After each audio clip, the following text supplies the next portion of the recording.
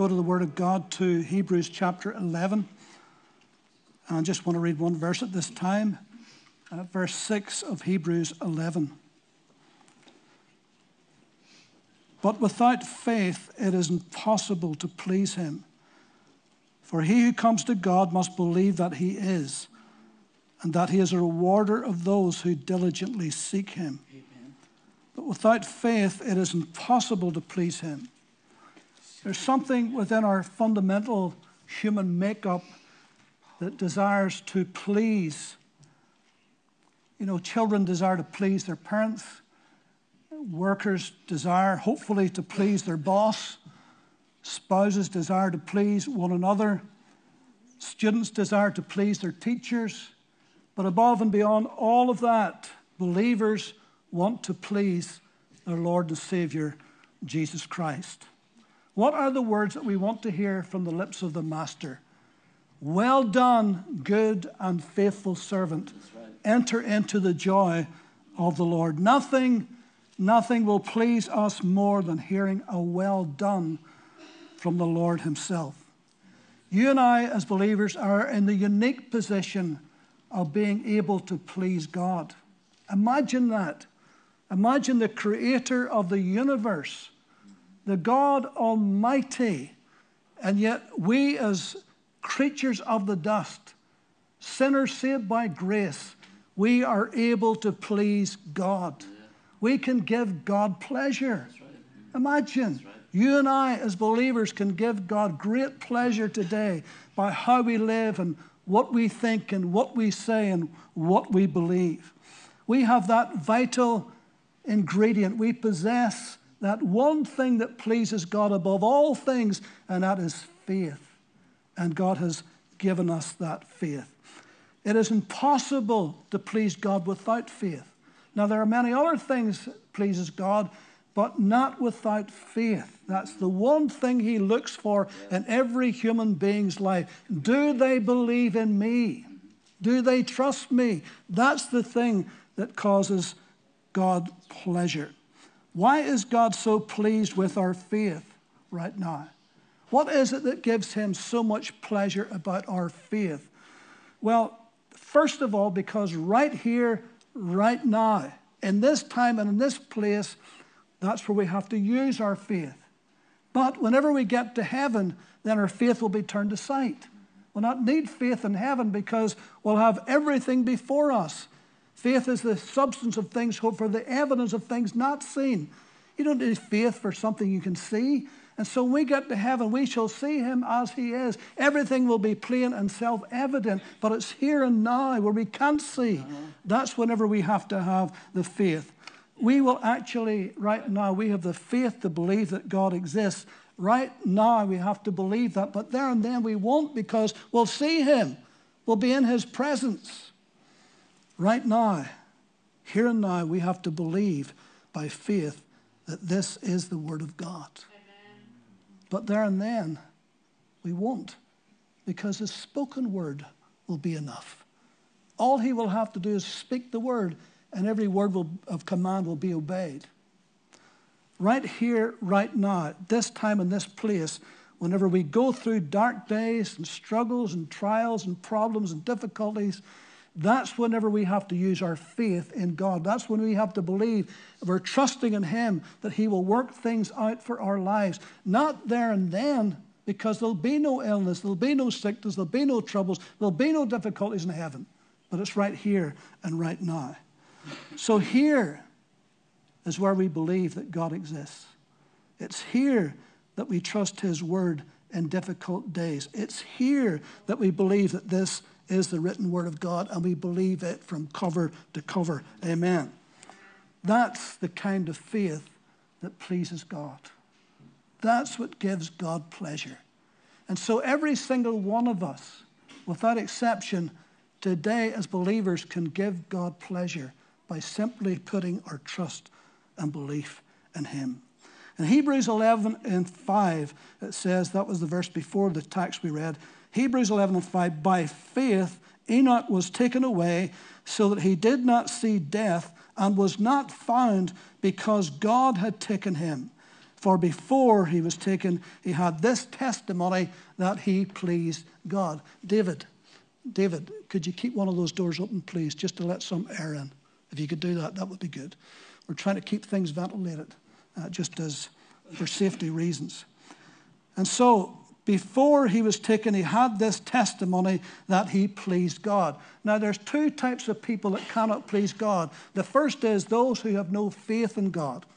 And that's the scripture we read. But Romans 8:8 says, so then, those who are in the flesh cannot please God.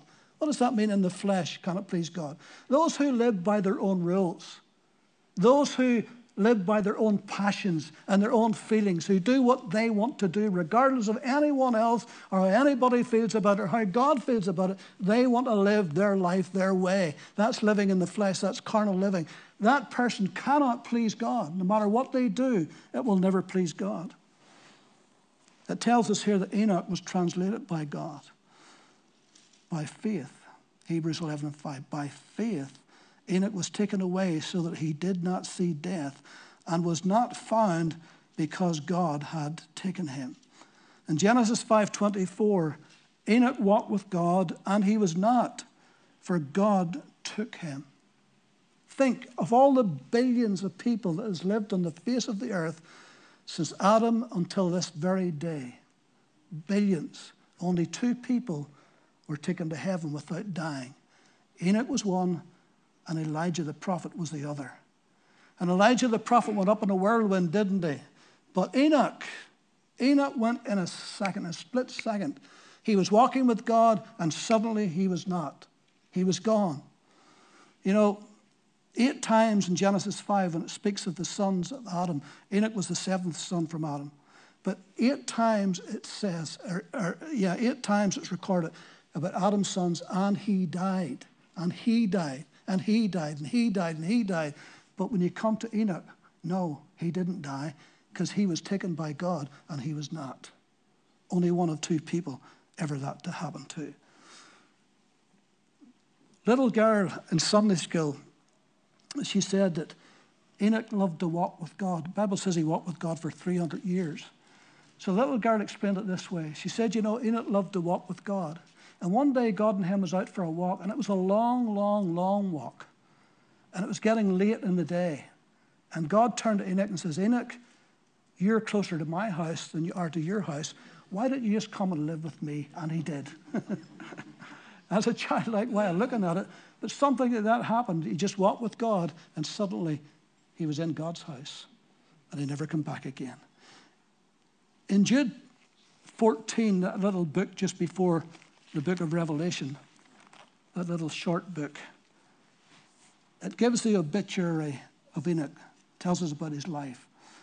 In verse 14 it says, Now Enoch, the 7th from Adam, prophesied about these men also, saying, Behold, the Lord comes with 10,000 of his saints to execute judgment on all, to convict all who are ungodly among them of their ungodly deeds, which they have committed in an ungodly way, and of all the harsh things which ungodly sinners have spoken against him.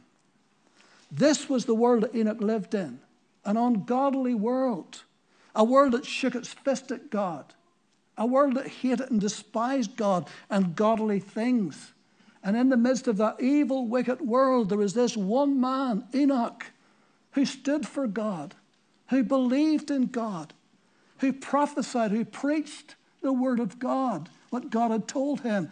Judgment was to come, and he taught that and showed that and preached that. No doubt he preached righteousness and to trust and believe God. But he was the only one in the midst of all of that wicked generation. No wonder God was pleased with him. God was pleased with Enoch because he walked with God. You may be the only one in your family. You may be the only one on your factory floor. You may be the only one in your business, in your office. You may be the only one in your whole extended family that's walking with God, that's trusting him, that has a witness and a testimony for him. That pleases the great heart of God. The fact that you stand up when others won't, but you stand up and you testify and you have a witness and a testimony, that pleases the heart of God. So it does. Enoch was a godly man living in an ungodly world. He was a believing man in an unbelieving world. Now, I can't say this for sure, but I think perhaps maybe God told him that he was going to take him, that he wasn't going to die. Because it says, by faith, Enoch was taken away so that he did not see death. By faith. So what did he base his faith on? Could it not be that God told him? Could it not be God's word to him? Elijah certainly knew. God told Elijah, and the prophet Elijah, in fact, he told all of his students, his prophetic students that he was teaching, and he told them that the Lord was going to take him. And Elisha, the one he was mentoring the most, he decided he would stick to him like glue, because when that mantle would fall off Elijah, that would be symbolic of the anointing on Elijah. He says, I want a double portion of that. So he stuck with him until Elijah went up in a whirlwind. So could it be that maybe God had spoken to Enoch, and by faith, Enoch believed? He must have based his belief on something. Faith is not based on nothing. It's based on something.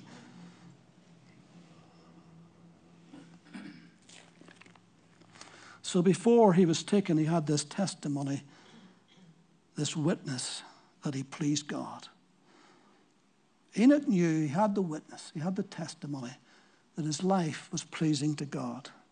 That what he said, that what he preached, that what he testified of, that what he spoke, how he lived, his daily life was pleasing to God.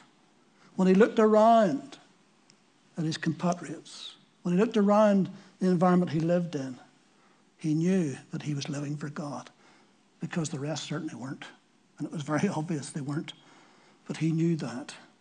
It's good to know that you're living for God. It's good to know that you have the witness, you have the testimony, that your life is lived for God in this world. And it's pleasing to God, that God is pleased with it.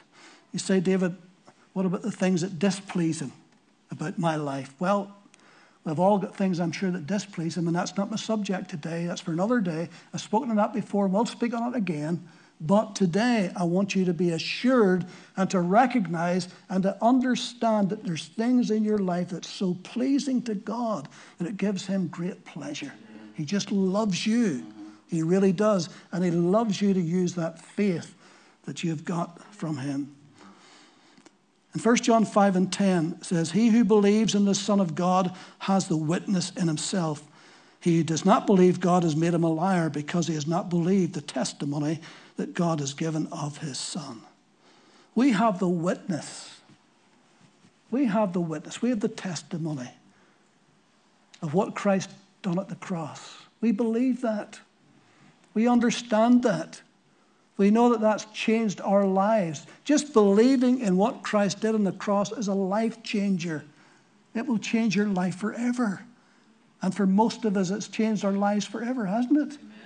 Because we trusted and believed in him. And we have the witness, we have the testimony. Acts 5:32. And we are his witnesses to these things. And so also is the Holy Spirit, whom God has given to those who obey him. The Holy Spirit in us witnesses, assures us, confirms with us that Christ is our Lord, that God is our Father. It's the Holy Spirit. And the Holy Spirit's the author of this book. Yes, others were scribes that did it, but it's the Holy Spirit is the author. He's the ultimate author. It came from his heart. He inspired it. He anointed them to do it. And so as we read this book every day, there's a witness in our heart that Christ is Lord, that God is our Father, that the Word of God is true, that it's real, that we can live our lives by this. There's a witness. We know it. Don't ask me to explain how I know it. I just know it in my knower. It's there. It's inside. Amen. You just know it. Amen. Enoch had this testimony that his walking by faith pleased God. Every single day of your life as a believer, every day you get up and you put your trust in God that day, that pleases him. Every day you say, thank you, Lord Jesus, for saving my eternal soul, that pleases him. Thank you, Lord, for giving us your word. It's wonderful. I love your word, Lord. It's rich to my bones. It puts health in me spiritually. Thank you, Lord. That pleases him. It pleases him. You know, our little children, whenever they thank us for something we have done for them, how pleased are we when that happens, eh?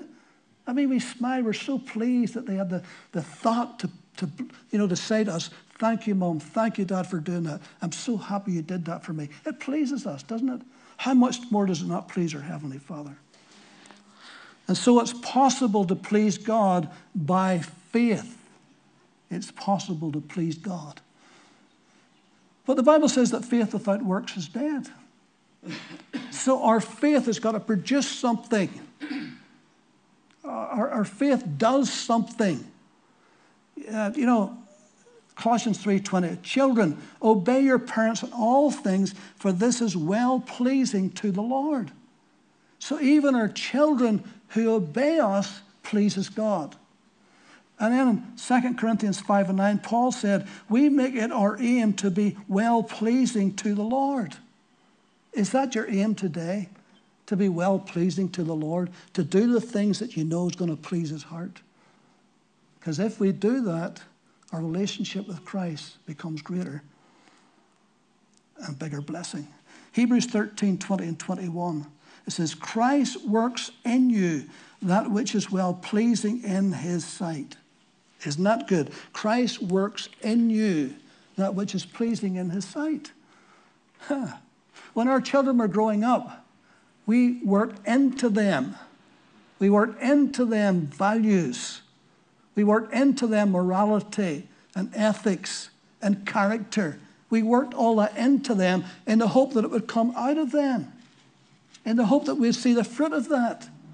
And so it's the same with Christ. He works in us so that will come out of us and please the Father. He works in us that which is pleasing in his sight. Amen.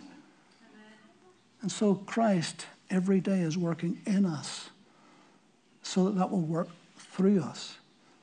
You know, work out your own salvation with fear and trembling, the Bible says. That doesn't mean to say figure out a way to save yourself. No, we can't do that. But that which God has worked in us, then we work that out of us. We want to see that producing, the fruit of that producing, and that pleases the heart of God when that happens. And then Hebrews 13 and 16. But do not forget to do good and to share, for with such sacrifices God is well pleased. So every time you make a sacrifice to bless the kingdom of God, or somebody in the kingdom of God. Every time you give something, it may be time, maybe your talents, maybe your finances, whatever it may be, when you give that to the kingdom of God, it's a great blessing to God. He loves that. He loves us to give from ourselves to others. That pleases God whenever we do that. It's pleasing in his sight. Colossians 1:10, that you may walk worthy of the Lord, fully pleasing him, being fruitful in every good work. Now we're not saved by works, we're saved by faith, but from that faith then comes good works. And we do our good works unto him to bless his kingdom, and it blesses him. He's pleased whenever he sees us being fruitful in every good work. The Apostle Paul was an itinerant preacher. He would go all over the then known world at that time, and he had supporters. Churches, individuals would send him support. He had to eat. He had to pay for boat trips. And sometimes the churches maybe forgot to do it or maybe couldn't do it, and individuals stopped doing it. And when that happened, he would make tents because he had to keep preaching, so he'd make tents until the support picked up again. But there was one church in particular that loved Paul so much that they gave again and again and again. Above all people, they gave. And even when it struggled, even when it was tough and difficult, they still gave to Paul. And in Philippians 1:18, here's what he said. He said, it was a sweet-smelling aroma, an acceptable sacrifice, well-pleasing to God. Not just pleasing to me, Paul's saying, although it did please him, no doubt, but it's well-pleasing to God. See, Paul said, when you did that unto me, Maybe you didn't realize, but you were doing that unto God. As much as that pleased me, it pleased God far more for your obedience and your faith to do that. Even when it was tough, you still did it. You see, this is well-pleasing to God. And so there's times in our lives when it is difficult, when it's tough to give whatever we need to give. But if we continue to do it as best we can, it's so pleasing to God. It's a sweet-smelling aroma, acceptable sacrifice. Faith is a gift from God. For by grace are you saved through faith, and that not of yourselves. It is the gift of God, not of works, so that none of us can boast. And so it's a gift. You know, whenever you're growing up as a child and you got to that age where you understood that if it was your mum and dad or your sister or brother's birthday and you wanted to buy them a present, but you didn't have the money. You're just a child. So you asked your mum or your dad for the money to buy them a gift. And they didn't mind that because they knew you didn't have it. But just the fact that you wanted to do it brought them so much pleasure because they saw that you were living right, you were thinking right, you were doing right. So they gave you the money to buy them a present. God gives us the faith that we may please him. He gives us something we don't have so that will come back to him, so that will please him, that will give him much pleasure. So every time you use the faith that God has given you, it brings him pleasure. It pleases Almighty God. It's a gift from God. Hebrews 11:6, for he who comes to God must believe that he is, and that he is a rewarder of those that diligently seek him. Must believe that he is. Now, surely that means more than just believing that God exists. Now, we have to believe that God exists. I mean, that's a given for anybody who's a believer. You have to believe that God exists. But surely it means more than that. Because in James 2:19 it says, you believe that there's one God, good. Even the demons believe that and they tremble. So just believing God exists, you have no more faith than the devil's got. He believes God exists. He trembles. It means believing God exists to the point, to the extent where you're prepared to put your whole trust in him, that you're prepared to give your whole life over to him. You're prepared to say, Lord, take my life and let it be consecrated, Lord, to thee. Lord, take my silver and my gold, not a mite will I withhold, as the old hymn says. You give everything to God. You give your whole life. Let him take control. That's what really believing that God exists, that he is. Not just that he's there. I mean, you ask people out in the streets of Moira today, do you believe God exists? Probably half of them will say, yeah, I believe God exists. But that's as far as they go. But then if you said, but would you put your full trust in him? Would you give your life over to him today? And then they balk at that. No, well, I believe God exists, but you see, that's surrendering to him. That's a different thing, isn't it? And that's where it takes faith, to take that step of faith, to surrender your life to him. So we believe his word, we obey his commands, we put our life in his hands.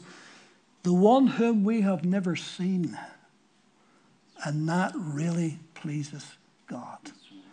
You know, in John 20, do you remember how that after the resurrection and how that Jesus appeared to his disciples that first Sunday night after the resurrection, and Thomas wasn't there. For whatever reason, he just wasn't there.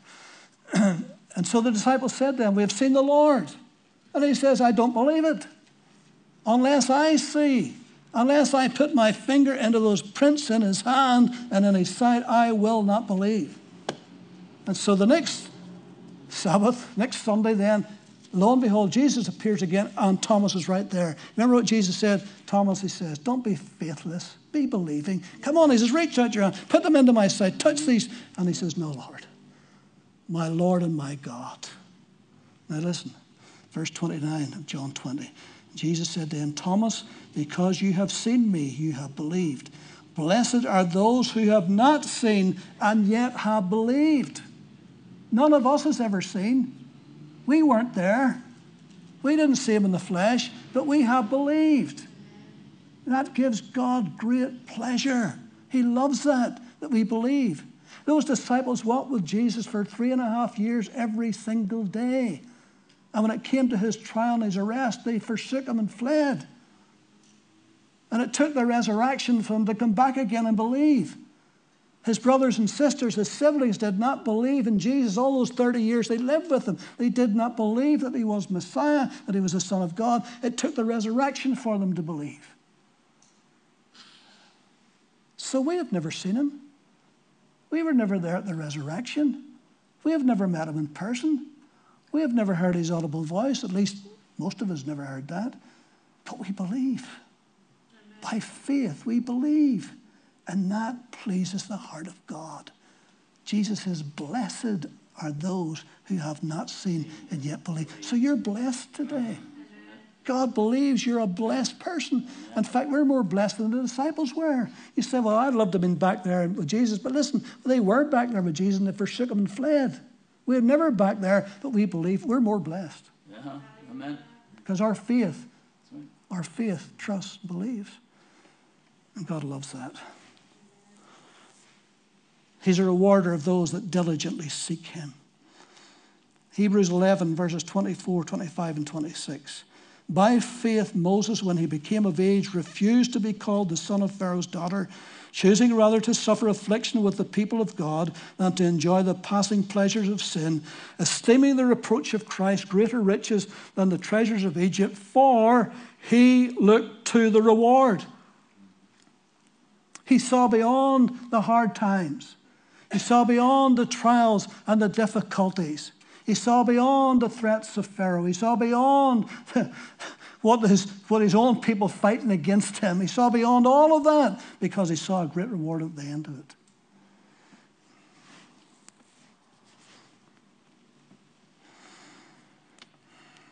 The Bible says about Jesus, who for the joy that was set before him, for the joy that was set before him, even though he was going to go through the cross, even though it was going to be the most difficult, painful, terrible time in his life, even in the garden he sweated great drops of blood even thinking about that.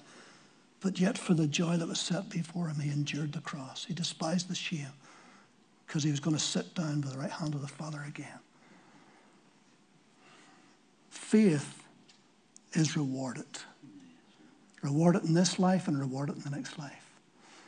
Matthew 5, 11 and 12, Jesus says, blessed are you when they revile you and persecute you, say all kinds of evil against you falsely for my sake. Rejoice and be exceedingly glad, for great is your reward in heaven.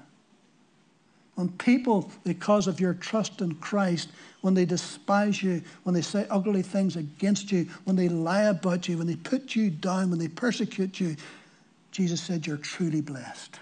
For great is your reward in heaven. You've got to see beyond that and see the rewards that await us. 1 Corinthians 3:14. If anyone's work which he has built on it endures, he will receive a reward. One day we'll all believers stand before the judgment seat of Christ. Not to be condemned, but to see whether what we have done for him since the moment we get saved to the day we go to be before him, to see if that's rewardable. And it'll either be hay, wood, and stubble to be burned up, or it'll be gold and silver and precious stones. And that's what will be rewarded. The thing is done in the body for Christ that pleases him. He gives us rewards. There's crowns of rewards, but there'll be other rewards. Maybe he will assign you a special job. You'll not be sitting on some fluffy couch somewhere playing your harp all day. But you'll be assigned. God has got a universe to run, and you're going to be part of it. Paul says to the Corinthians, he says, do you not know that one day you will rule the angels? Can you imagine that? And so there's a job of work to be done when we get to the glory. All right? Now we'll not be tired or weary or anything like that. We'll not be moaning and groaning, it's 9 o'clock, I've got to go to work. Not be like that. We'll be full of energy and life. We'll be doing it with joy and pleasure because it'll be pleasing the heart of God. A life of faith lived on earth will not only reward us right now, but will reward us in the life to come. Faith is like the invisible hand of your spirit reaching up to God and receiving everything that you need from him. There is no other way to receive from God except by faith. He doesn't recognize any other way.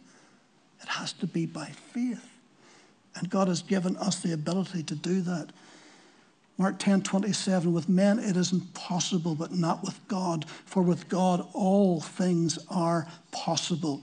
Mark 9:23, if you can believe, all things are possible to him who believes.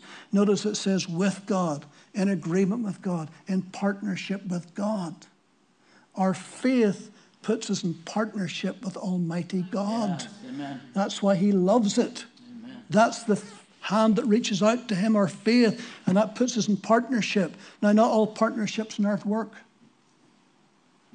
Sometimes they fail terribly, but not partnership with God, because he cannot fail.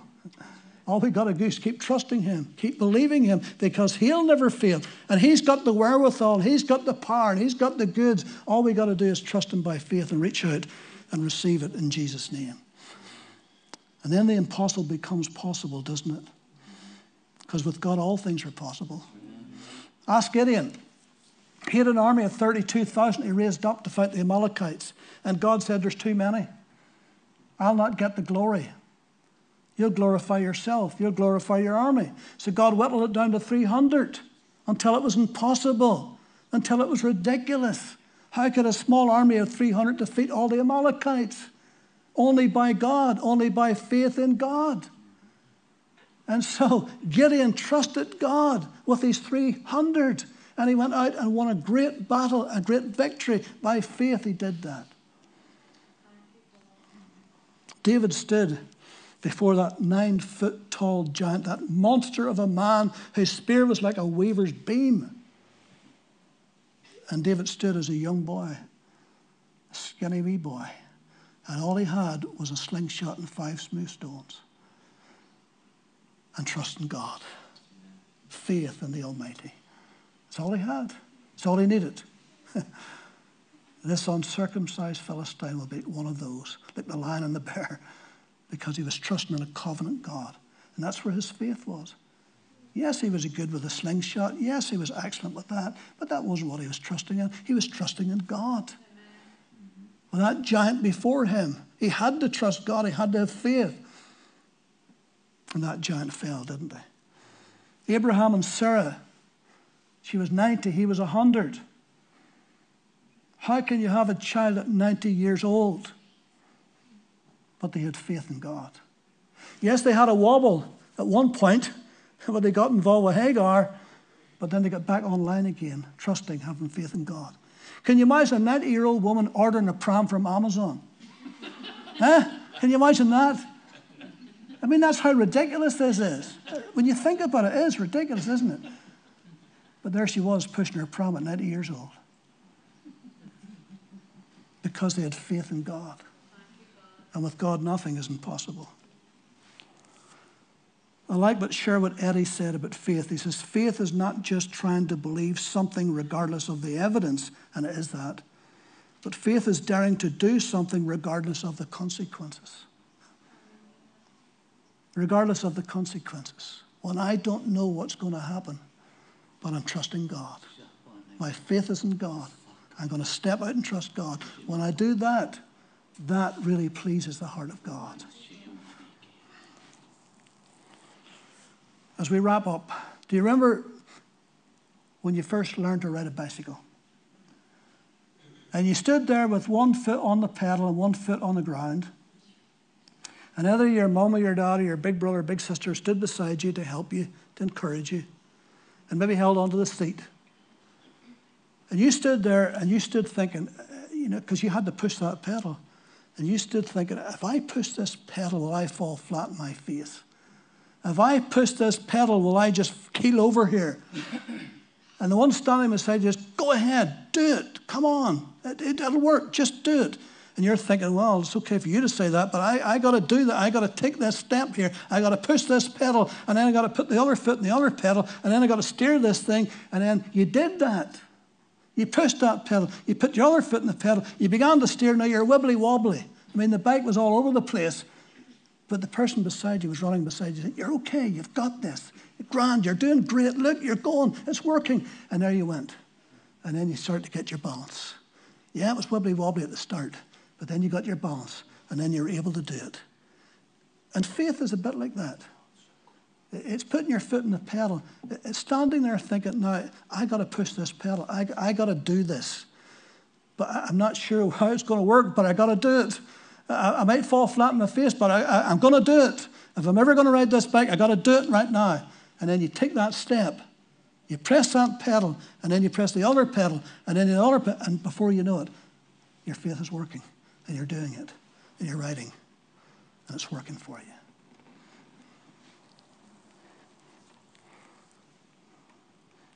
Hebrews 10:38 says, the just shall live by faith. You and I are the just today, and we live by faith in the Son of God who loved us and gave himself for us. And the writer of Hebrews is quoting Habakkuk 2:4.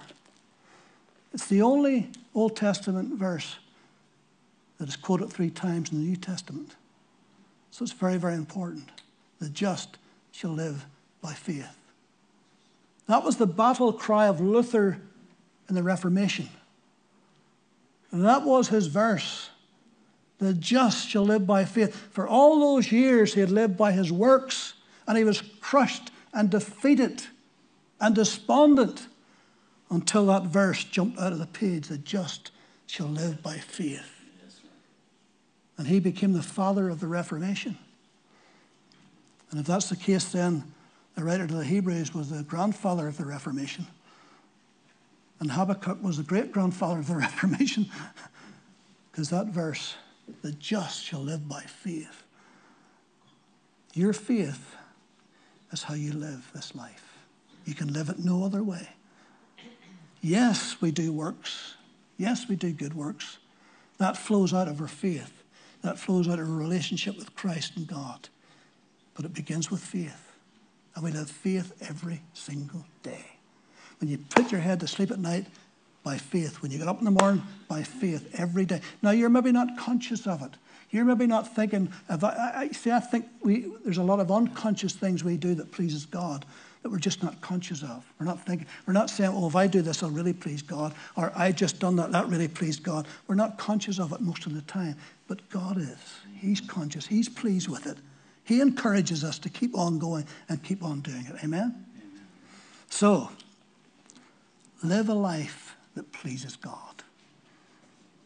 And you'll enjoy your Christian experience, knowing that God is pleased. And if there's times he's displeased when we do things that's wrong, well, we can sort that out. We can repent of that. We can deal with that. But today I'm talking about being pleasing to God. Amen?